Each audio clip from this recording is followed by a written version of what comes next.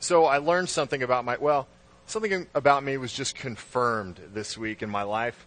I am a magnet for homeless people.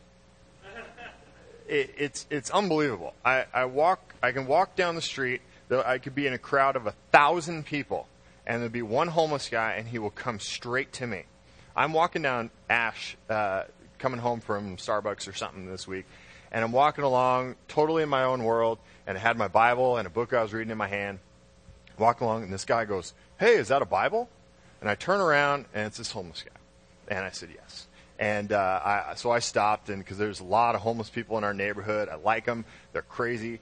We were driving home the other day, and we were pulling up to our house, and there was a homeless guy ringing our doorbell, and we just kind of took another lap, and we're like, you know what? My wife's in a hurry. We don't have time for this. And half the time they want to talk to you about the aliens they know, and so it's just weird. But this guy, so he's talking to me. He's like, "Oh, that's great. I read the Bible too." I'm like, "Fabulous." It seems like that's another thing that homeless people are all Christians. Have you noticed this? They're all either Christians or alien worshipers, or some mix of the two. It's amazing how many of these guys talk about the Bible when they, maybe they're just trying to get money out of you. I don't know. But this guy, so he's like, "I read the Bible. I'm a Christian. I go to the Newman Center. It's the Catholic church up on University." And so we start talking and all this stuff. And he goes, "Hey, man, I want to keep you in my prayers." I'm like, "Oh, thanks. Appreciate that. That's nice of you." And I'm trying to, I'm trying to get home to have lunch with my wife. And so I'm like, "Great, thanks. Good. And he's just walking right with me. They don't pick up on, like body language really. It's the drugs, I think. And so this guy goes, he's telling me he's going to pray for me. I'm thanking him, and he says, "Hey, can I just pray for you right now?" I'm like, "Oh, bro." I'm standing in front of Circle K, the tattoo parlor's across the way, Otto's Pizza, which I go to all the times, right there. The piercing place, the comic book stores, like hardcore dudes everywhere. I'm trying to be cool. I walk by and I'm like, "What's up? I'm gonna come get a tattoo soon," And then, and this homeless guy wants to pray for me, like right here. And so I'm like, what am I gonna say, right? No. I wanted to, but I didn't. And so he's like, "All right, let's pray." And so I bow my head and close my eyes, and he starts praying for me and praying like he's full on charismatic praying, like praying for the Holy Ghost to give me tongues and all this stuff, baptizing me in the Holy Spirit, all this stuff. So he I look up after about 20 minutes, and he's got one hand on my shoulder and one hand up in the air like this. And he's praying like Jesus is coming back tomorrow. And he's just going off. And, there's this part of me where I'm like, oh my gosh, the Circle K workers think I'm weird. And if Circle K workers think you're weird, you're weird. And so, I'm just totally worried about everyone around me and like, oh, these guys are thinking this. And then I'm just like, you know what? This is a good lesson in humility for Justin right now. Like, if I think I'm too cool and too Christian and too whatever to be prayed for by a homeless guy, I got my priorities all messed up. So for the last 20 minutes of the prayer, I was able to really focus in, and he did end. Actually, I kind of ended it for him. He made a really great point about me seeing the white horse coming down from heaven, and I just gave him a good amen, and he kind of wrapped it up there, and so I I'm walking away, and his name was Olaf. Get this, Olafson. So I think it might have been an alias of some sort. I don't know what was going on, but Olafson from Tucson prayed for me today, or the other day, and so I get home and I tell Emily, homeless guy just prayed for me, and she goes, "What?" And so I told her the story, and I come over to the church, and my dad goes, "So, how was that?" I'm like, "What are you talking about?" Like, I drove by when you're. I'm like, dang it, you know? And then Zach and Rachel, the Huts kids, were over, and they were hanging out. And the Huts came in. They're like, hey, so how was your prayer? And I'm like, everybody saw. You know, the mayor called me later. He's like, hey, how's it going? You know, it's just everybody saw. It was just one of those moments, you know. But it was a good, like, yeah, I mean, it's a joke. I'm this homeless magnet because I stop. That's my big problem. I've been studying people, and it kind of, you guys Seinfeld fans? Anybody Seinfeld? You remember when Kramer's taking like half-hour showers, and so he starts, you know, watching people shower to get tips, you know? Kind of creeps people out. Great episode. But I've been watching people, how they avoid these half-hour prayer-filled Holy Spirit conversations with every homeless person on Mill. And I noticed they just put their head down and walk right by. And I'm like, that's the key. I stop. I shake their hand. I hug them. Well, I don't hug them, but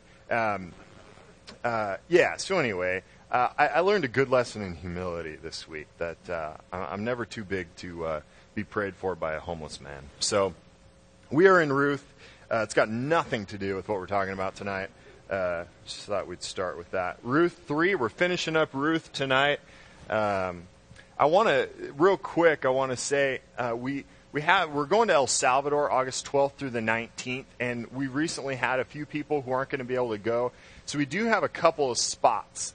Right now, the only dudes are me and Ricky, and so we're going to be holding it down in the guy side here. So if anybody's interested in going to El Salvador, it's going to be about $800. We're leaving August 12th through the 19th, but we need to know like yesterday. So if you want to go, God, you know, just has this moment where he's like, El Salvador, you have a vision of the country or something, let me know, but tonight. All right, Ruth chapter 3, verse 1. We're going to finish this up tonight. Actually, before we get started, I want to kind of prep you for this. Ruth is a wonderful story. It's a great love story. As I said last week, it's a love story about a girl named Ruth and a guy named Boaz, and it's just it's a great story on that level. But the second half of Ruth, these last two chapters, are not only the culmination of this great love story, but is also a very distinct allegory for our relationship with Christ. Okay, Boaz is a real obvious Christ figure in this story, and so we're going to basically, I'm going to tell you the story of Ruth and Boaz, but really I'm going to tell you the story of you and Jesus, me and Jesus, and what he's done for us and what he desires to do for all of us and those people in your life who aren't here and all this kind of stuff. So I just want to prep you with that tonight. Chapter 3, verse 1. One day, Naomi, her mother-in-law, said to her being Ruth, my daughter, should I not try to find a home for you where you will be well provided for? Is not Boaz, with whose servant girls you have been, a kinsman of ours?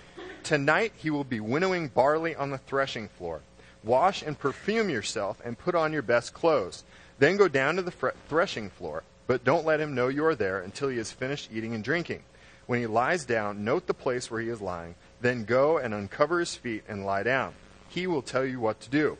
I will do whatever you say, Ruth answered. So she went down to the threshing floor and did everything her mother-in-law told her to do. Now, what we see here is that Boaz, like I said a second ago, Boaz is the Christ figure in this picture, that he is the kinsman redeemer.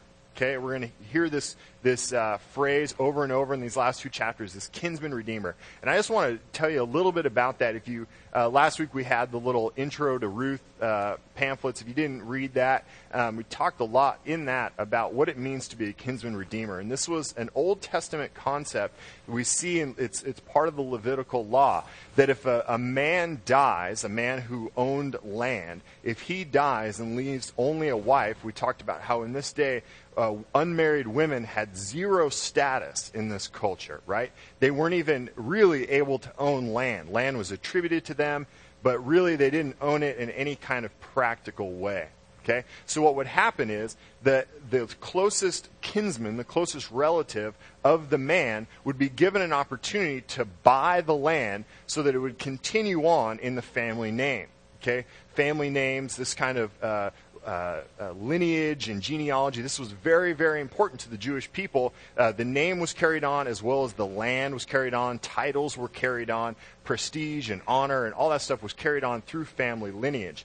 So in order that this land and all their money and all that stuff wouldn't go to some random person, the very next closest relative would be given an opportunity to purchase the land to keep it in the family, essentially. Okay? And so what would happen also with the wife is that she was, unfortunately, at that time, considered part of the property, part of the land. And so this closest relative would be given the opportunity to purchase not only the land, but also the wife and redeem her back into a place in the society where she was well thought of and had an honorable place in the society. Single women, widows did not have an honorable place in society. So this is the process that Naomi is telling Ruth to go through. She's saying, go to Boaz. He is our close kinsman, and offer yourself to be his, offer him a chance to be your kinsman redeemer, to redeem the land, redeem your name, redeem your place in this society. Okay? So, in this story, we see that Naomi has a greater understanding of the Jewish law and the opportunities that Ruth has within it. And we talked last week about how Ruth was from Moab. She was not a Jew. She's a foreigner in this land. She's not aware of the laws and the rituals and the opportunities that God provided for the poor. Okay? Ruth, we saw in the last chapter, was allowed the opportunity to go and work the land and make money so she could live. And this was law provided for by God for the poor and the aliens and the strangers in this land. Okay? So now Naomi is telling Ruth how she can be redeemed. She has information about what it means and the process of redemption that Ruth does not have. Now, what does this remind you of? Right? Naomi is an evangelist. She is giving Ruth information that will lead to repentance, that will lead to redemption. Okay? She is acting as someone who knows the way to redemption. This is us. This is us as Christians. And every single week I get up in front of you guys and talk to you about being missional in your world, about seeing the people that you work with, that you live with, that you play with, that you are related to, and seeing them as your God-given mission field. I was talking with a guy this week, and he was telling me about these opportunities that he has with all these people in Tempe, and he's talking about this guy and that guy and this guy and that guy. Opportunities that God has brought him, opportunities for the gospel, opportunities to lead to redemption. See, Naomi is the evangelist in this. Notice what she is not doing. She is not herself saving Ruth. All she's doing is telling her the way. She's saying there's an obvious need in your life. As you are, without a husband, you have no claim on your land, you have no claim in this society, you have no claim in this culture. You're basically dead. You might as well be. Without a redeemer, you're dead. And instead of Naomi, because it's not her place, Naomi is not the redeemer, but she knows who is. And Ruth is in a place where she needs a redeemer. She's in a broken place. She's in a helpless place. She's in a place where she cannot make it on her own. She is basically living as a homeless person. She's taken a little from here and a little from there and trying to make ends meet. She doesn't have a place. She's a foreigner. She's traveling. She's in a land that has been her people's enemies for years and years and years. And she's in need of help. She's in need of a redeemer. Martin Luther is one of the founding fathers of Protestantism, and he has a quote that I think sums this up. He says he was a spiritual giant. A lot of people looked to him for guidance. A lot of people looked to him as kind of their pastor, and he said that salvation and evangelism itself is just one beggar telling another beggar where to find bread. That's it. Naomi knows this. She goes, I don't have anything to offer you. I've got nothing. I'm a beggar just like you're a beggar. I'm homeless just like you're homeless. I'm in need of redemption just like you're in need of redemption. This is the place that we as Christians should be. This is the position that we should be with those around us who are not Christians. We're not better than them. We're not holier than them. We're not more likely to get God's love, more deserving of God's grace. As Martin Luther put it, we are just one beggar telling another beggar where to find bread. And that's what Naomi's doing. She said, I got no place in this society either. She doesn't have a husband. She doesn't have a place. She's telling Ruth, listen, I can't help you, but I know who can. I can't make your life whole, but I know who can. And so Naomi is the evangelist in this story, and she's telling Ruth the steps to take to get to a redeemer. See, it's so simple when we think about it in those terms. A lot of times when we get real intimidated and real scared about sharing the gospel with people around us, here's the thing, guys. We are not saving anybody. You are not the redeemer. You are not responsible to make someone's life whole again. There's one redeemer. There is one person who can make our lives whole. There is one person that can bring us status, that can bring us worth, that can bring us value in the kingdom of God. That's Jesus Christ. That's it. So the role of evangelist is not redeemer, is not savior. The role of evangelist is simply to say, this is where to go. I found bread and it's over there. Go get some. Go get some. I didn't make the bread. I didn't need the bread. I didn't do any of the bread, but I know where it is. I know where to find it. Naomi knows her place in this. She knows that this is how she will be redeemed as well. So here's the thing. When Ruth is redeemed, so is Naomi. She knows here that her life is as much wrapped up in this situation as Ruth's is. That she is in just as much need of a redeemer as Ruth is. And until you are in a place as a Christian that you remember that you are just as much in need of a redeemer as anybody else that you see in our society, you'll miss it. You miss it. These are the things that were running through my head while Olaf Olafsson was praying for me. You know, I was thinking, man, I'm being so prideful right now. I'm thinking, oh my gosh, this homeless guy is praying for me. I have a home, right? You know, like that's my big thing. I have a home. That makes me better than him. I got money in my pockets. I got a phone. I got these things that make me more worthy of redemption, that make me more worthy of God's love. We miss it. Miss it. Until we get it into our heads that we are beggars and we come to people around us in that kind of humility and say, hey, I'm just like you. I need a redeemer just as much as you do. I found the way. Somebody else showed me the way to the redeemer. Let me show you. Let me give you directions to the redeemer.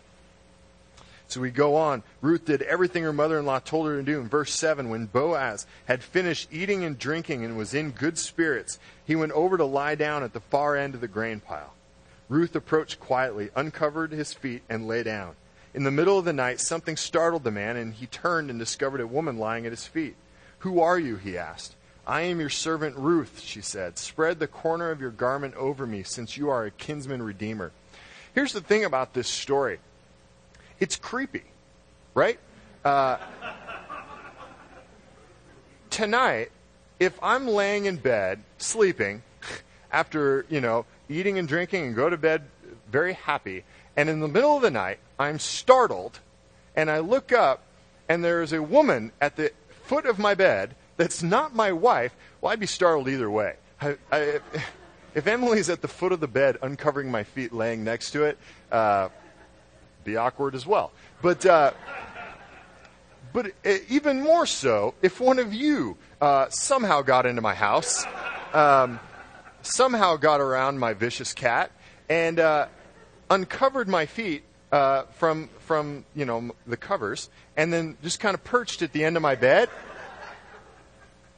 I have a bat next to my bed. So don't do that. I don't recommend it. But it's weird. It's creepy, right? And a lot of people over the years have looked at this and go, ooh, Ruth is offering herself to Boaz. that she is offering herself physically, sexually to Boaz.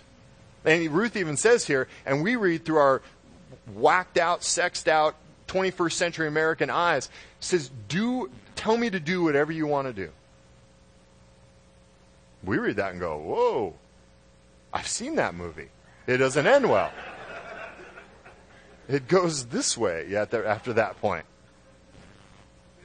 We read these stories through 21st century American eyes. This is actually a very distinct allusion to God. We see in Ezekiel 16:8. Ezekiel says, as a word from the Lord, he says, I've seen you. You're old enough, talking to Israel. He says, I've seen you. You're old enough to be loved. I'm paraphrasing. You have the actual behind me. He says, God says, I will spread my garment over you. And what's that last line? You are mine. You are mine. See, this is amazing. This is so amazing. We look at this story and go, wow, this creepy girl's going to this dude at night and uncovering his feet and laying there and then offering herself in some way, and it's weird. And then we look a little deeper and see that this is actually a very well-known Near Eastern thing. It's something that happened all the time. This is something that happened a lot. That Boaz would have known exactly what she was saying. Here's the thing. To a man of less character, remember we saw at the beginning in chapter 1 that they called Boaz a man of honor?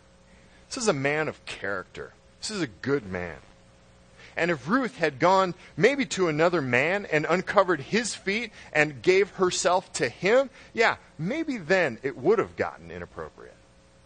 Maybe then it would have been a little more creepy. Maybe. But this is Boaz.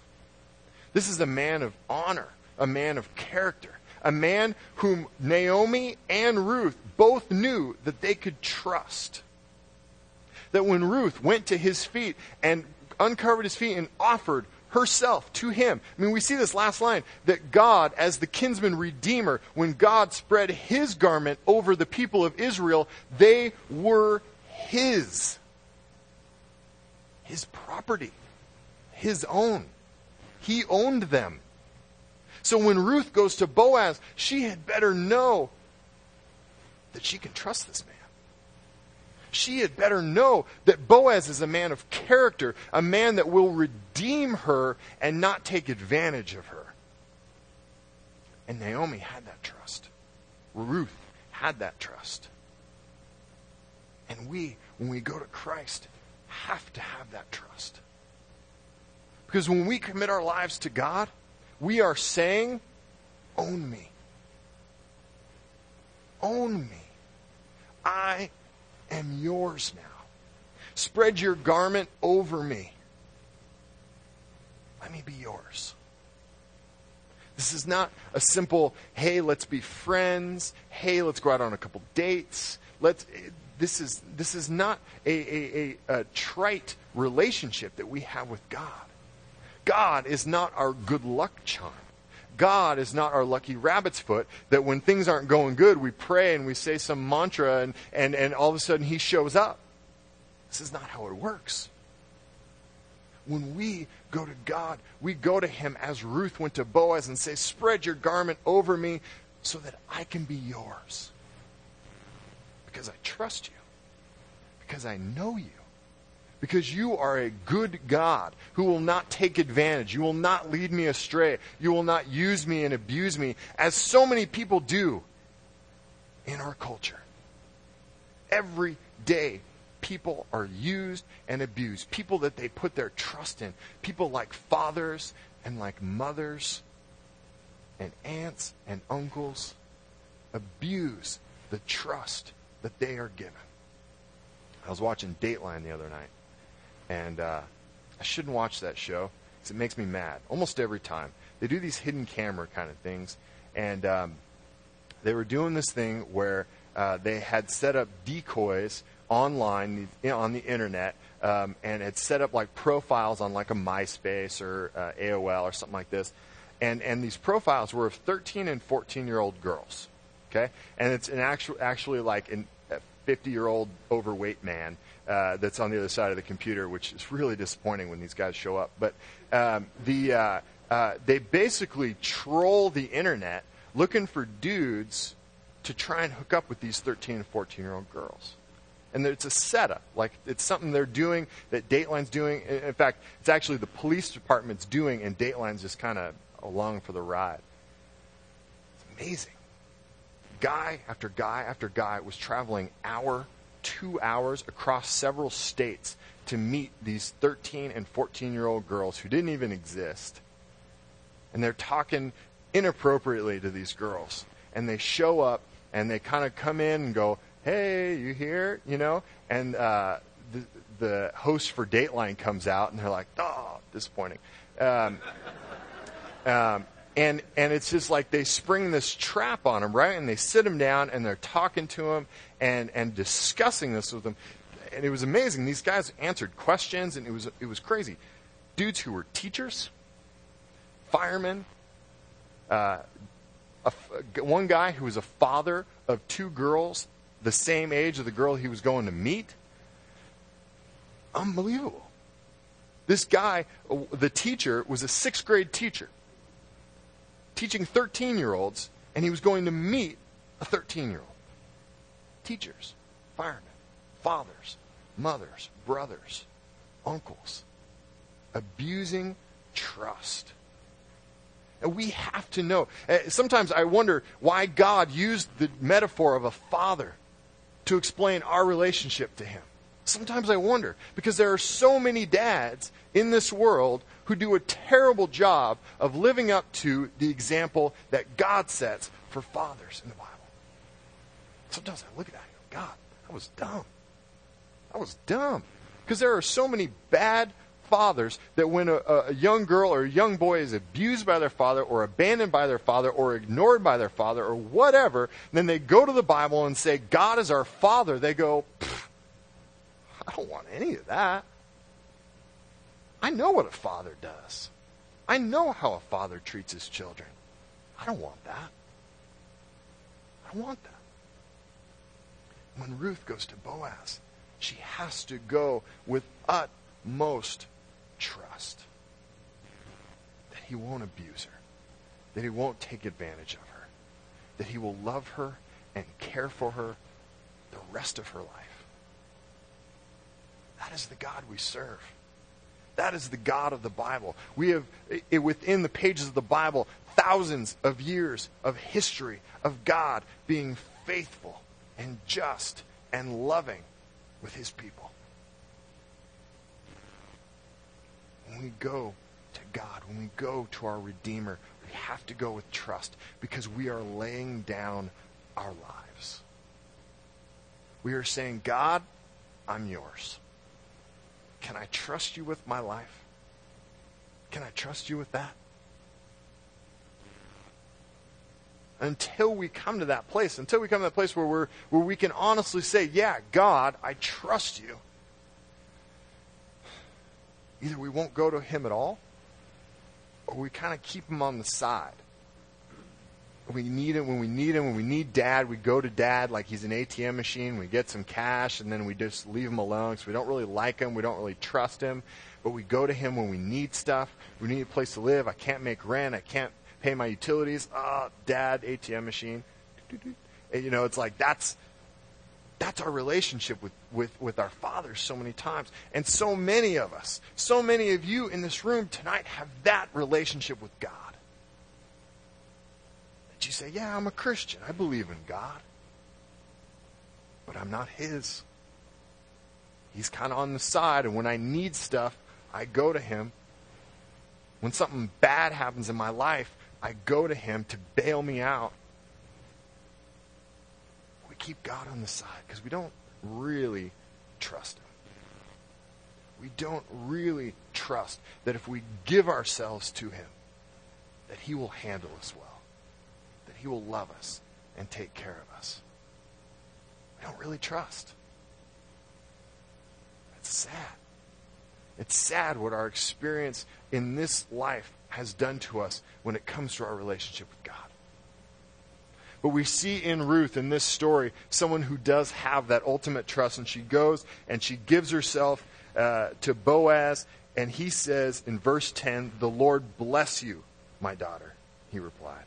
"This kindness is greater than that which you showed earlier. You have not run after the young men, whether rich or poor." Here's the thing. There's a lot in our world that's more attractive than God. A lot. There's a lot of lifestyle choices that we could choose to make that are more attractive, that are easier, that are sexier, that are more popular than God. A lot. Like most of them, right? Like the way of the cross, the way of Christ, the way of giving ourselves to God is not the most attractive route. See, we as humans, we are very short-sighted. We see what is the very next step, maybe 2 or 3 steps ahead of us, and we go, I want that one. I want the easy one, that very next step, and we don't look down the road. We are not far-sighted. We don't see the big picture. We see what's in front of us. We want good now. We want happiness now. We want pleasure now. And we make choice after choice after choice in our lives that give us pleasure now and pain later. Every choice we make that is not the choice that leads us to the cross is a choice that may give us pleasure now, but will give us pain later. It will. It will. That is a promise. That when we do not choose the way of God, when we choose the easy way, we choose the wide path, as Scripture tells us. We choose the easy way. We choose the popular way. We choose the way that everyone else around us is going. We find pleasure now and we find pain later. Unfortunately, we don't know this until it's too late. Right? Because we love the pleasure. We enjoy the pleasure. And then by the time we get to the pain and it dawns on us, oh, I made the wrong decision. And now I'm reaping the benefits or the rewards negatively of the decision I made. It's too late. It's too late. You know what I think is the most devious thing that Satan does in our lives? Forgetfulness. Forgetfulness. We forget the bad decisions we make like that. We make bad decisions every day. We reap the pain and the destruction that they have in our lives. And then for a little while, we remember that and it scares us and we have the fear of God in us and we don't make that same mistake again for about like 30 seconds. And then once again, we forget. We forget. Satan blinds us to our own memory. We forget the stupid decisions we made, and we again look just right at the step ahead of us and go, yeah, it did hurt a little, but it's kind of vague now, and I see all the pleasure that's available to me right now. I choose the pleasure. Right? That's what we do time and time and time again. Not only does Satan blind us to our mistakes, but he also blinds us to God's provision, God's faithfulness. The things God has done in our lives, we so easily forget. And something bad happens and we freak out all over again, even though God has been with us and provided for us and been faithful to us over our entire lives. And we are still here. We are still living. We still have homes. We still have friends. The end of the world has not come yet. But every single time something goes wrong in our lives, we freak out and we forget about all that God's done. So quick. So quickly we forget about God's provision in our lives. It's a shame. And Boaz is telling Ruth here, this choice you are making now. See, Ruth could have kind of checked out the dating scene there in Bethlehem. She could have gone to the clubs, gone to the hot spots, dressed it up, looked good, and tried to find a younger guy. Now, it would have been tough because young guys aren't looking for widows, with baggage and stuff, right?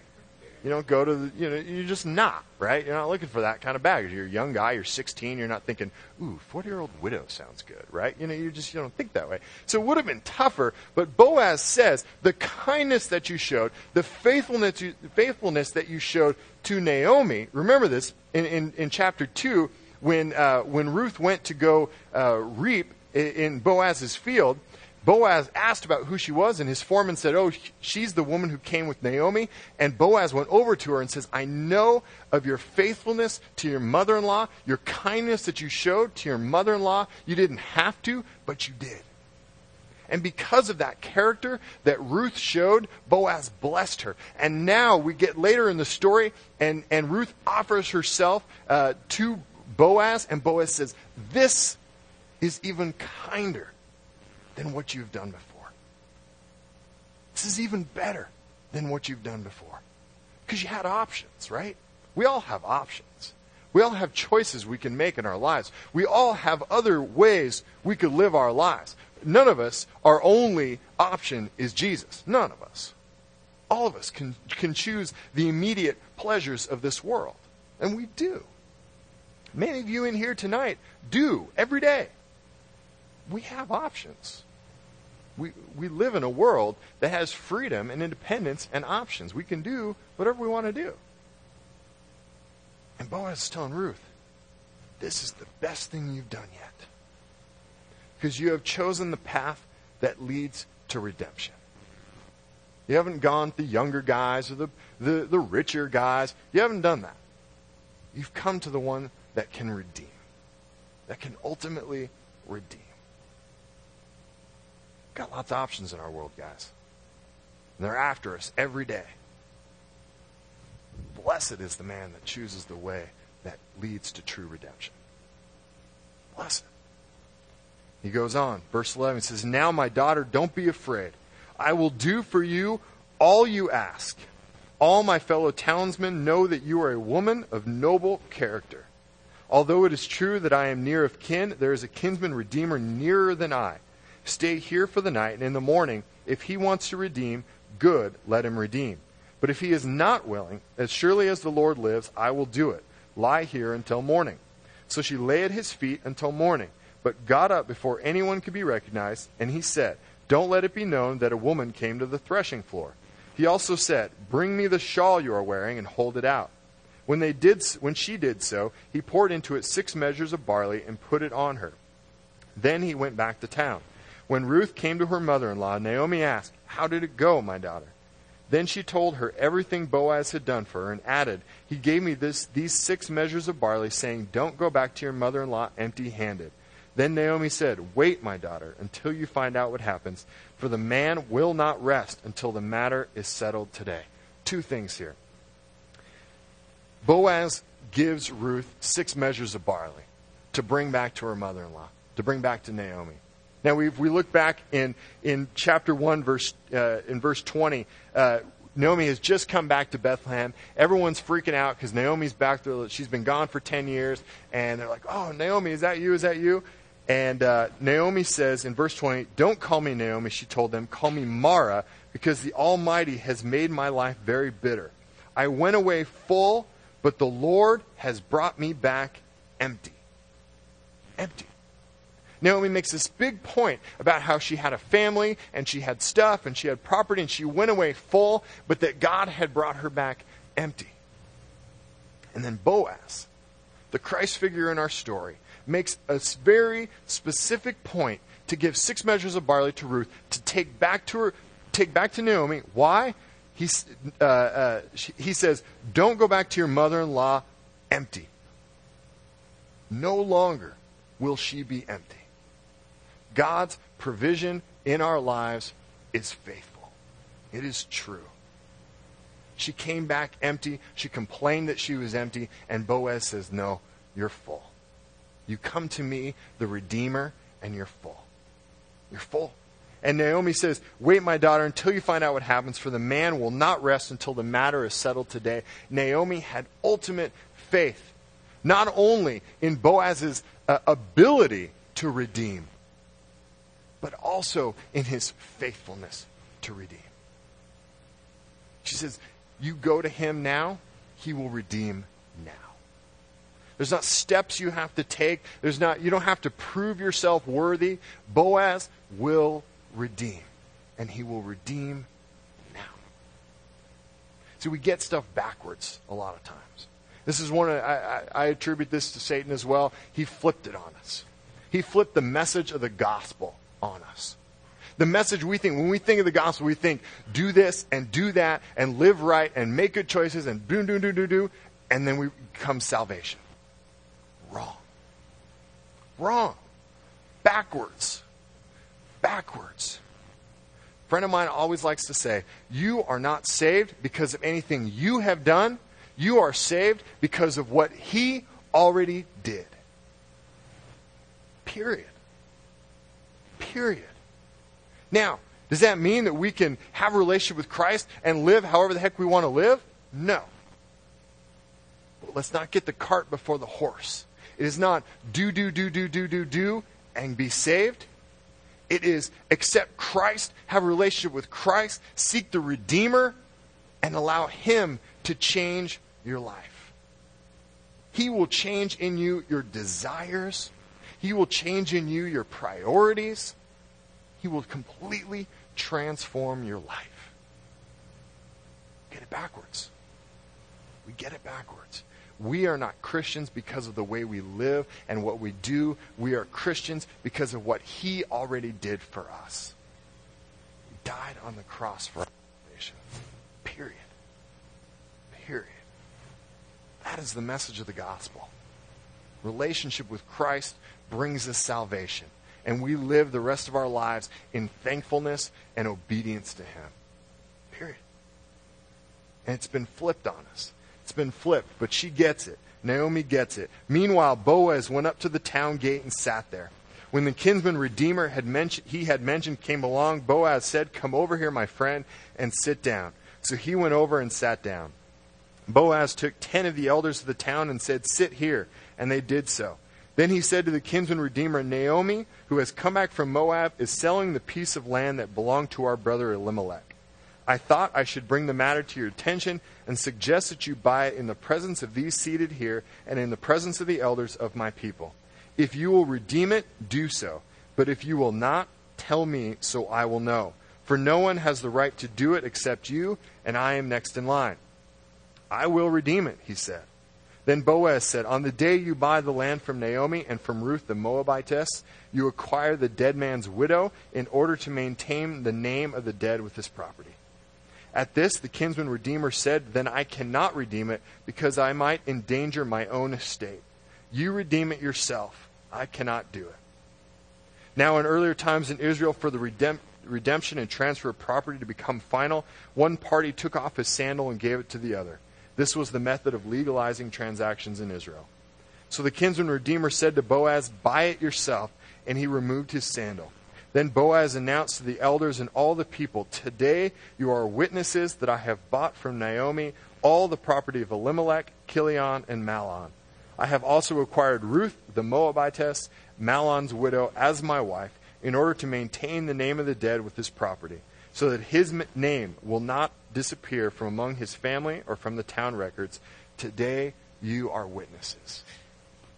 Boaz stepped up and bought her. Bought her for a price. We look at that and we go, "Oh, that's so sexist. That's so ancient that this man would buy a wife, buy a woman." It is. It's an ancient culture. This is not our culture today. We don't buy our wives, right? It's not how it works. They're not at Walmart or anywhere else. We don't buy wives anymore, right? But we see in 1 Corinthians 6, this concept of buying is not limited to the Old Testament only. In fact, Paul tells us in 1 Corinthians 6 and 7, he says that you, Christians, were bought. You were bought for a price. That you are not your own anymore. Part of becoming a Christian, part of committing your life to Christ, is giving up rights to yourself. That's not popular.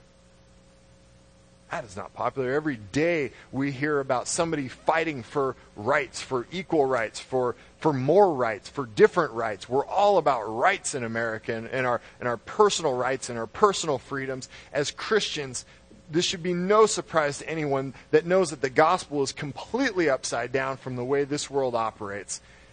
We were bought. Paul says you were bought for a price, that you are no longer your own, but you are owned by God. You gave up your freedom, you gave up your independence, you gave it all up and entrusted it to someone that you know will handle it well, will treat you well, will love you faithfully, and bring to your life more joy than you could ever have on your own. You were bought for a price. That price was the death of the Son of God. That price was God the Son becoming a man, coming to this earth, laying aside his glory, laying aside his position, laying aside his rightful place at the right hand of the Father, coming to earth as a nobody, as an absolute nobody in an absolute nowhere town, living a hard life, being beaten, crucified, and dying on a cross. That's your price. That's the price you were bought for. It's an expensive price.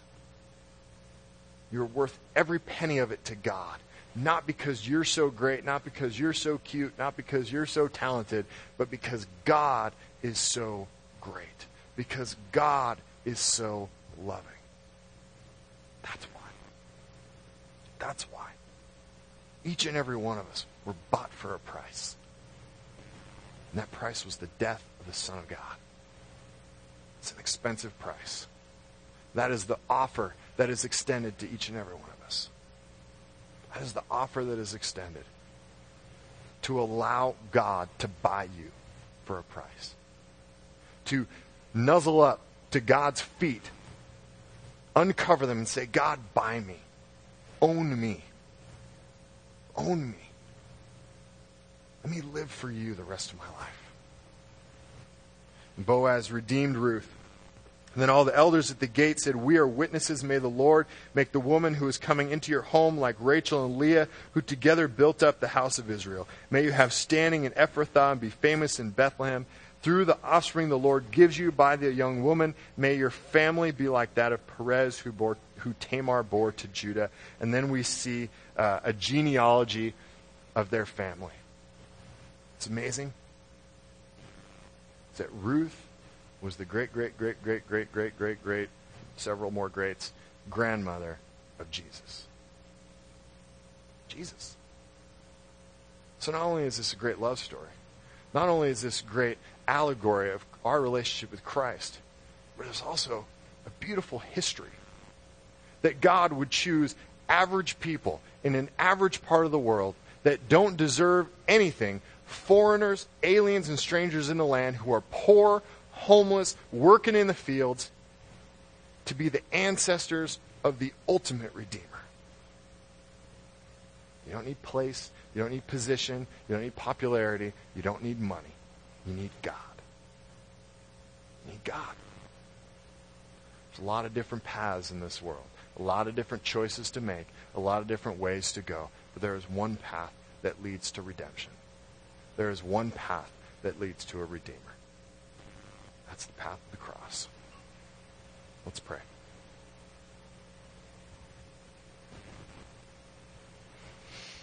Lord Jesus, we thank you for books like this. A lot of us don't spend a lot of time in the Old Testament, and I think we miss out on a lot. Beautiful stories of love, allegories of redemption, Lord, that we can look at and go, man, you really did have this planned out from before the creation of the world. You really did have this plan of salvation in mind from so far back. You have known us since before we were in our mother's womb. Lord, your word says that it's your kindness that leads us to redemption. It's your kindness that leads us to repentance. God, you have been so kind to us. If we stop and think about it, Lord, you have blessed us with so much. Family and friends and clothes and places to work and places to live. And you have blessed us with everything we need. God, and then you continue to bless us with stories like this. Stories of redemption. That tell us that you had this all in mind for thousands of years. God, I pray that those here tonight that are not in relationship with you, Lord, would seek you. Would metaphorically go to your feet and uncover your feet and offer themselves to you. To be their owner. To be their Lord. To be their Redeemer. God, thank you, because we do not deserve it. We don't deserve it at all. In your name we pray. Amen.